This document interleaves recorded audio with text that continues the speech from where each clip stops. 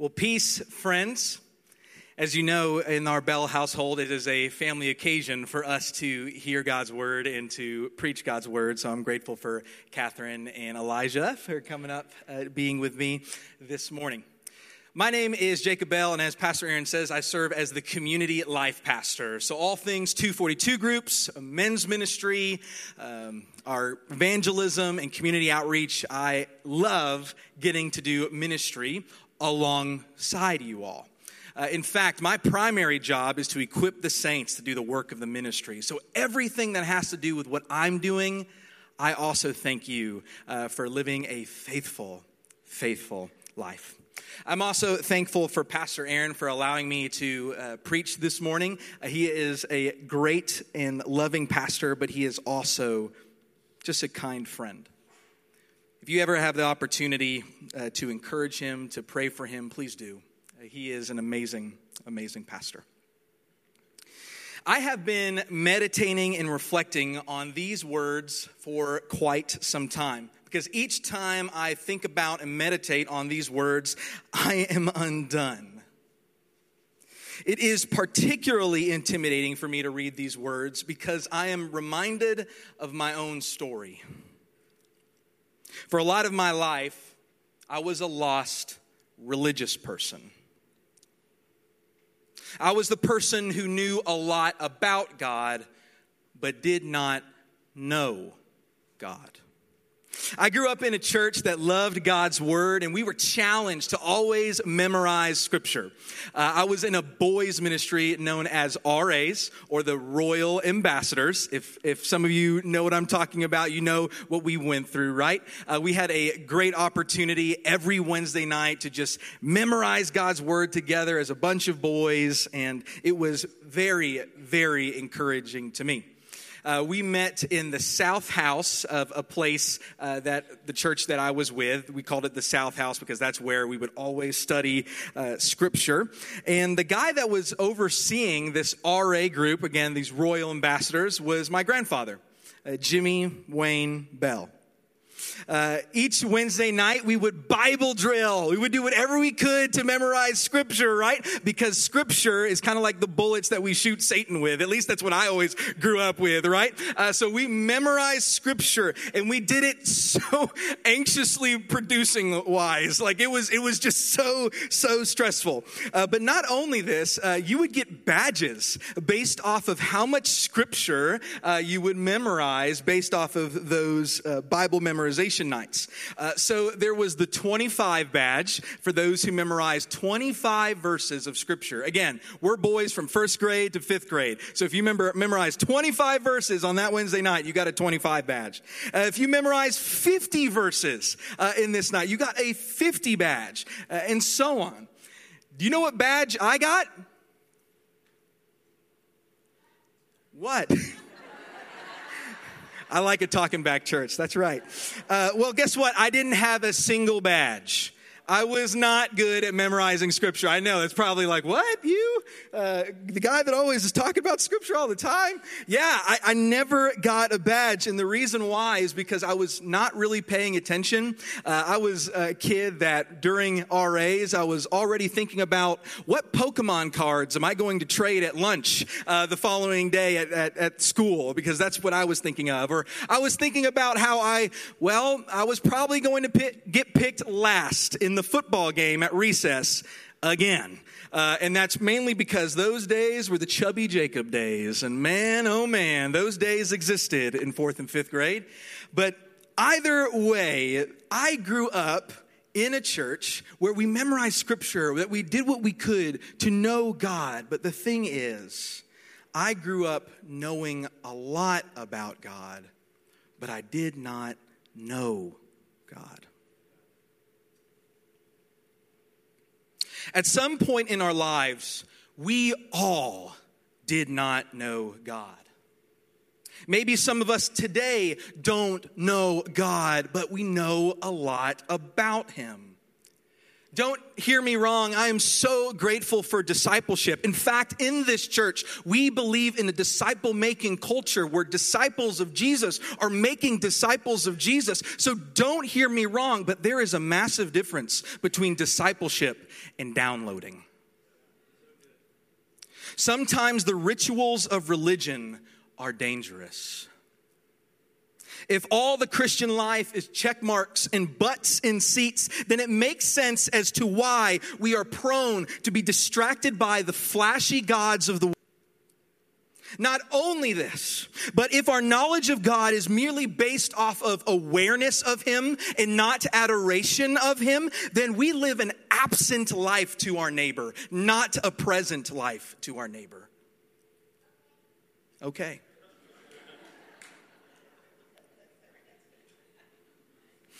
We are often so caught up in catching moments that we forget what matters.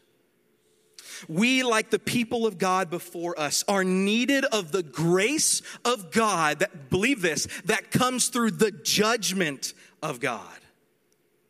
Judgment that tells us what God wants for His people. We, like what is revealed in the book of Hosea, need to be swept by the mercy of God. Hosea is a prophet in tension because of the political powers that the people of God have gotten into bed with. Hosea, who belonged to this Levitical prophetic tribe, this tribe that was passionate about holiness unto the Lord, witnessed the collapse of Israel during this reign of multiple kings in the northern kingdom. He witnessed it collapse internally in the house. This season of Israel is argued to be the most agitated in Israel's history. The people of God were so anxious of where they were going to get assistance from that instead of turning to the God whose name literally means, I will be whoever I will be, this God who makes covenant, they turned to the empires of the world. Syria, Egypt, Assyria. Hosea was in firm opposition to this relationship because it was literally spitting in the face of Yahweh. It wasn't just forsaking trust in Yahweh, it was utter infidelity. You see, their actions reflected their ancestors that said, give us a king like the nations. But even more than that, their actions said, give us a God like the nations. The people of God were not a bad community in Hosea. They were just an unfaithful one. They weren't bad people. They were just unfaithful. They knew things about God, but they did not know God. This is where we find Yahweh's complaint against the people of God. What am I going to do with you? It is the tone of a father who cries out and sees that his children have been playing with the pigs of cultures and thinking that mud will make them clean. His heart is broken at the sight of unfaithfulness, at the sight of the lie that others can care for them like God. Do not be mistaken. The people of God still worshiped Yahweh, but they worshiped Yahweh alongside other gods. That is why their love was like the morning mist. It may start with faithfulness, but as the light starts to expose with the rising sun, so goes the faithfulness to God. Hosea's point is that people's covenantal faithfulness, their loyalty to God, is inconsistent. Does that sound familiar? The people's faithfulness is only on their terms. Does that sound familiar? The people's faithfulness was only for a day. Does this sound familiar? It is because of this God that the prophets are used to speak God's judgment. But hear me, not judgment like doom and gloom, but judgment that says, hey, I want to tell you how you ought to live your life. For I desire faithful love and not sacrifice, the knowledge of God rather than burnt offerings. It is in God's judgment that he shares what he takes delight in, what he is pleased with. He doesn't take in delight with allegiance to empires. He doesn't take delight in sacrificing to other gods. He doesn't even take delight in the sacrificial system. But what he says is this. Here's the main point. God takes delight in two things: faithful love and knowledge of him. Faithful love and knowledge of him. Not that sacrifices and offerings are bad, but it can become a ritual that the Lord discusses. It can become a ritual that the Lord discusses because it is not accompanied with faithful love to him and to neighbor. To those who have ears, let them hear. God desires these two things. Why? Because God loves his people. Sacrifices and offerings are meaningless if it does not come from a faithful love to God and an intimate knowledge of God. Hosea is aware of the people's unfaithfulness, but he is also convinced that it doesn't have to be this way if the people know God. For Hosea, to know God means to be intimately and fully alive to God's wondrous acts of deliverance, redemption, and of his character of abounding, faithful love. Listen, CIL, to know God is to be in love with God. He couldn't care less about what you could sacrifice or what you could achieve, but rather he wants you to know him because he's in love with you so you can be in love with him. So what is being said from this text? Here's the first thing. Point number one. God is not interested in occasion. God is interested in devotion.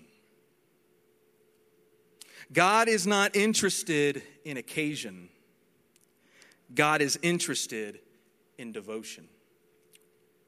God is not looking for a church that occasionally praises, or occasionally gives hallelujahs, or occasionally obeys.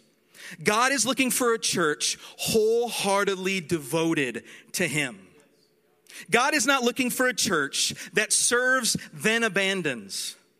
God is looking for a church that serves abandoned. God is not looking for a church that loves when it is convenient. God is looking for a church that loves because they are obedient. Obedience has everything to do with devotion to God, because if we know God, we will keep his judgments, or we will keep his commandments. Before Hosea, the prophet Samuel warned Saul, the king that the people asked for. In 1 Samuel 15, verse 22, it says this: "Does the Lord take pleasure in burnt offerings and sacrifices as much as in obeying the Lord? Look, to obey is better than sacrifice. To pay attention is better than the fat of rams." Hosea, like Samuel, is saying this to the church. Hey, church, obedience is better than any form of self-gratifying religion. Any form of you getting the attention. Obedience is far better because Jesus is glorified. You getting the attention is not better. Trust me, it's not better, but obedience is better because Jesus is glorified and you experience joy. I'm glad we are all here this morning. I'm so grateful that we gather out of 1 hour out of 168 hours in the week. I'm very grateful that we come here to hear the grace of God, but please hear me. What is the point of showing up to church if we do not obey the Lord with our lives? With our schedules? With our wallets? And with our hobbies? What's the point? A church wholeheartedly devoted to God looks like a church that lets justice flow like water and righteousness like an unfailing stream. A church wholeheartedly devoted to God looks like a church who acts justly, loves faithfulness, and walks humbly with God. A church wholeheartedly devoted to God looks like a church that faithfully loves first. Before even considering their tongue speech, their prophetic gifts, or even what they can give away. A church wholeheartedly devoted to God is a church that looks to love first. A way we practice this is with our 242 groups. We talk all the time about the importance of 242, about how it is a community that is devoted to the apostles' teachings, to the fellowship, to the breaking of bread, and to prayer. Did you catch the word? Devoted. 242 communities are where this wholehearted devotion to God is cultivated. Listen, church, 242 groups are not social clubs. I'm just going to be honest. They're not social clubs, but a space and a community where we practice wholehearted devotion to God through community, friendship, and service. So maybe today, I don't know where to start this wholehearted devotion to God. Well, guess what? Today's November 6th, and 242 groups are tonight. I want to encourage you to join one. I even think the conversation is about faithful love and how to practice it in your neighborhood. So maybe that's a great place to start. And I joyfully encourage you to join one. Because the Christian life was never meant to be John Wayne where we do it all by ourselves. We were meant to do life together. But not just life together where we focus on everything else but God. Don't let ESPN run the conversations. Let Jesus be the reason why you have these conversations. Because wholehearted devotion to God is what 242 groups are about. So maybe join one tonight. If you don't know which one to join, please see one of our pastors. And we'd love to encourage you to join a single one. But either way, we must be a community, starting in this place, a community that is obediently in devotion to God. Because only by obedient devotion are we people of God that know God. So here's the second point. The second thing that I want you to know.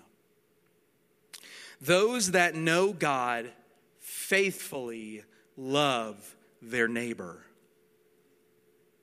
Did you know that Jesus quoted Hosea 6? Like the whole reason why we're even talking about Hosea is because our rabbi, our Lord, is the one who quoted. Because what he says is what matters most. But he quoted Hosea 6 in relation to this passage to our neighbor in Matthew chapter 9. Let's see this story together. Matthew 9 through 13. It's put this way. As Jesus went on from there, he saw a man named Matthew sitting at the toll booth. He said to them, "Follow me." And he got up and followed him. While he was reclining at the table in the house, many tax collectors and sinners came to eat with Jesus and his disciples. When the Pharisees saw this, they asked his disciples, "Why does your teacher eat with tax collectors and sinners?" Now, when he heard this, he said, "It is not who are well who need a doctor, but those who are sick. Go and learn what this means. I desire mercy and not sacrifice, For I didn't come to call the righteous, but sinners. Jesus is helping us understand what Hosea meant by this passage. Jesus is making it real clear that faithful love to God at the very same time means faithful love to neighbor. If we faithfully love and know God, that doesn't mean we are up to date with all our sacrifices. It doesn't mean we are flawless in our Christian walk. If we faithfully love and know God, it means we faithfully love and know our neighbor. Do you know your neighbor? Do you know them? The Apostle John puts it this way. Dear friends, let us love one another because love is from God. And everyone who loves has been born of God and knows God. The one who does not love does not know God because God is love. God's love was revealed among us in this way. God sent his one and only Son into the world so that we might live through him. Love consists in this, not that we loved God, but that he loved us and sent his Son to be the atoning sacrifice for our sins. Jesus becomes the sacrifice. Not that we have to sacrifice anymore. Jesus has already finished it. And what does he ask? Go and love one another. Go and love one another and the other. Those that know God faithfully love others. Look at Jesus. He modeled it perfectly for when God says, I desire mercy and not sacrifice, through his life of loving sinners. He is not concerned with keeping up with ritual religion. He knows the Father, and because he knows the Father, he faithfully loves on the children his Father loves. Jesus is more concerned, please hear this, please hear this, please hear this, please hear this. Jesus is more concerned in embracing sinners with faithful love than the legalistic observance of the religious. Jesus is so much more concerned about faithful love to sinners in the marketplace, in Nashville, in Sumner County, those that you might disgust. He's more concerned in faithful love to them than how people will look at you and whether or not you went to church on Sunday morning. He is more concerned of faithful love to the poor, to the least, and to neighbor. Jesus, who is this King of Kings, deploys power differently. Jesus deploys power not to build anything, but to create and form a neighborhood. A neighborhood that faithfully loves one another and knows God. That's how he uses power to form a neighborhood. And he's inviting you, he's inviting me to be a part of that. Jesus lives this way because he knows God. So how are you going to live in light of this? How are you going to live? Friends, God loves you. He faithfully loves you. God sent his Son for you, but he also sent his Son for your neighbor. You were lovingly created by a God who is faithful to you. That is where Hosea is going, that although we have been unfaithful and although we will continue to be unfaithful, God never abandons his covenant. God will always redeem. God will always restore, because when he says it is finished, guess what, church? It's finished. He gives a hopeful promise that restoration is coming. And thanks be to God, it comes in the name of Jesus. So those who proclaim in the name of Jesus, you are invited to be participants, practitioners of that love. You are invited into that. So do you know this God? I'm not saying do you know things about him. I'm not asking, oh yeah, I can quote John 3:16. I can do all those things. I'm not asking that. But I'm asking, do you know this God? Because love of neighbor is evidence that you do. Because as one of my mentors says, Jesus is dying to tell you who he is. If you don't know him today, in this intimate relationship, Jesus is dying to tell you who he is today. If we know God, we faithfully love our neighbors. So maybe we need a place to begin. Maybe getting together for 242 is one area, but maybe we need another place to begin. This month, the month of November, is an anointed month in Sumner County. We've been talking about it, but I specifically want to talk about it now. The Sumner County Thanksgiving Blessing is an opportunity not just to give people a turkey. Please do not hear that that's merely what this is. The Sumner County Thanksgiving Blessing is not just about giving someone a turkey. It's not about us having an experience.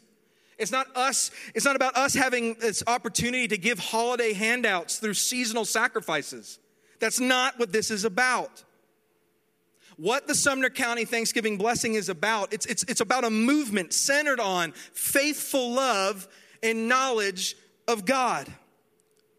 It's not about whether or not that we get that bright picture, perfect photo, that this is what we've done all these years. But it's about faithful love to neighbor and knowing God. Yes, church, we're going to feed about 1,000 families a Thanksgiving meal. But don't miss the real invitation. This is about seeing faithful love change the world.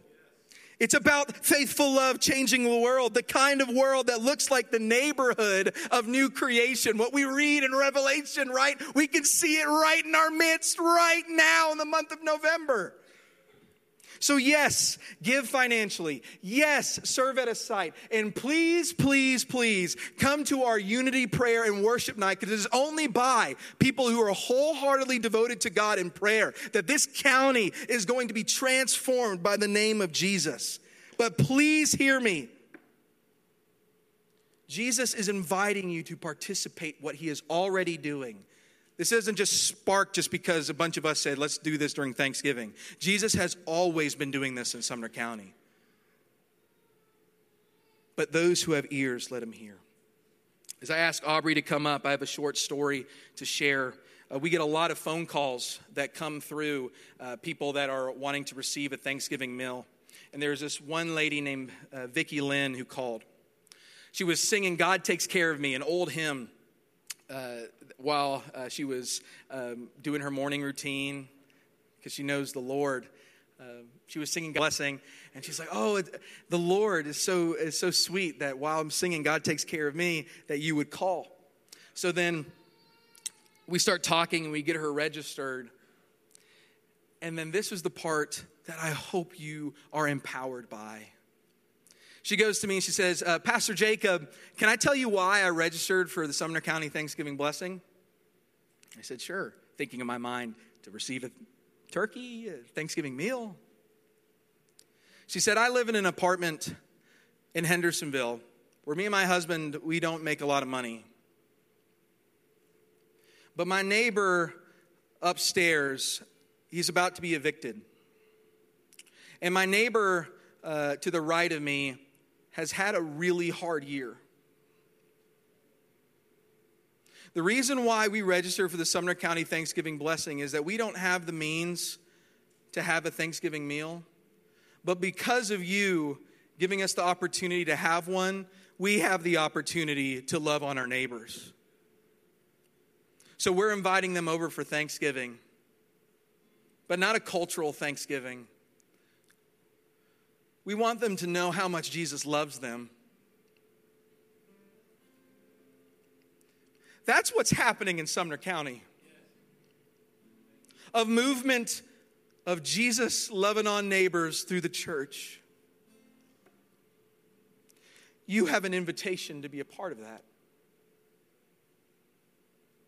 Will you? I want to go ahead and ask our prayer partners to come up, not our communion servers just yet. I want to go ahead and ask our prayer partners to come up. Maybe today is a place where you need to start praying for the Lord to redeem, for the Lord to restore. I want you to take a good look at these prayer partners. They're here for you. They want to pray with you. Maybe you need to be encouraged with the gospel again. Let them share it to you. Maybe you just need someone to weep with you. They'll cry with you. Maybe you need someone to intercede with you. They'll come before the throne with you. Do not leave this place, church, without receiving prayer.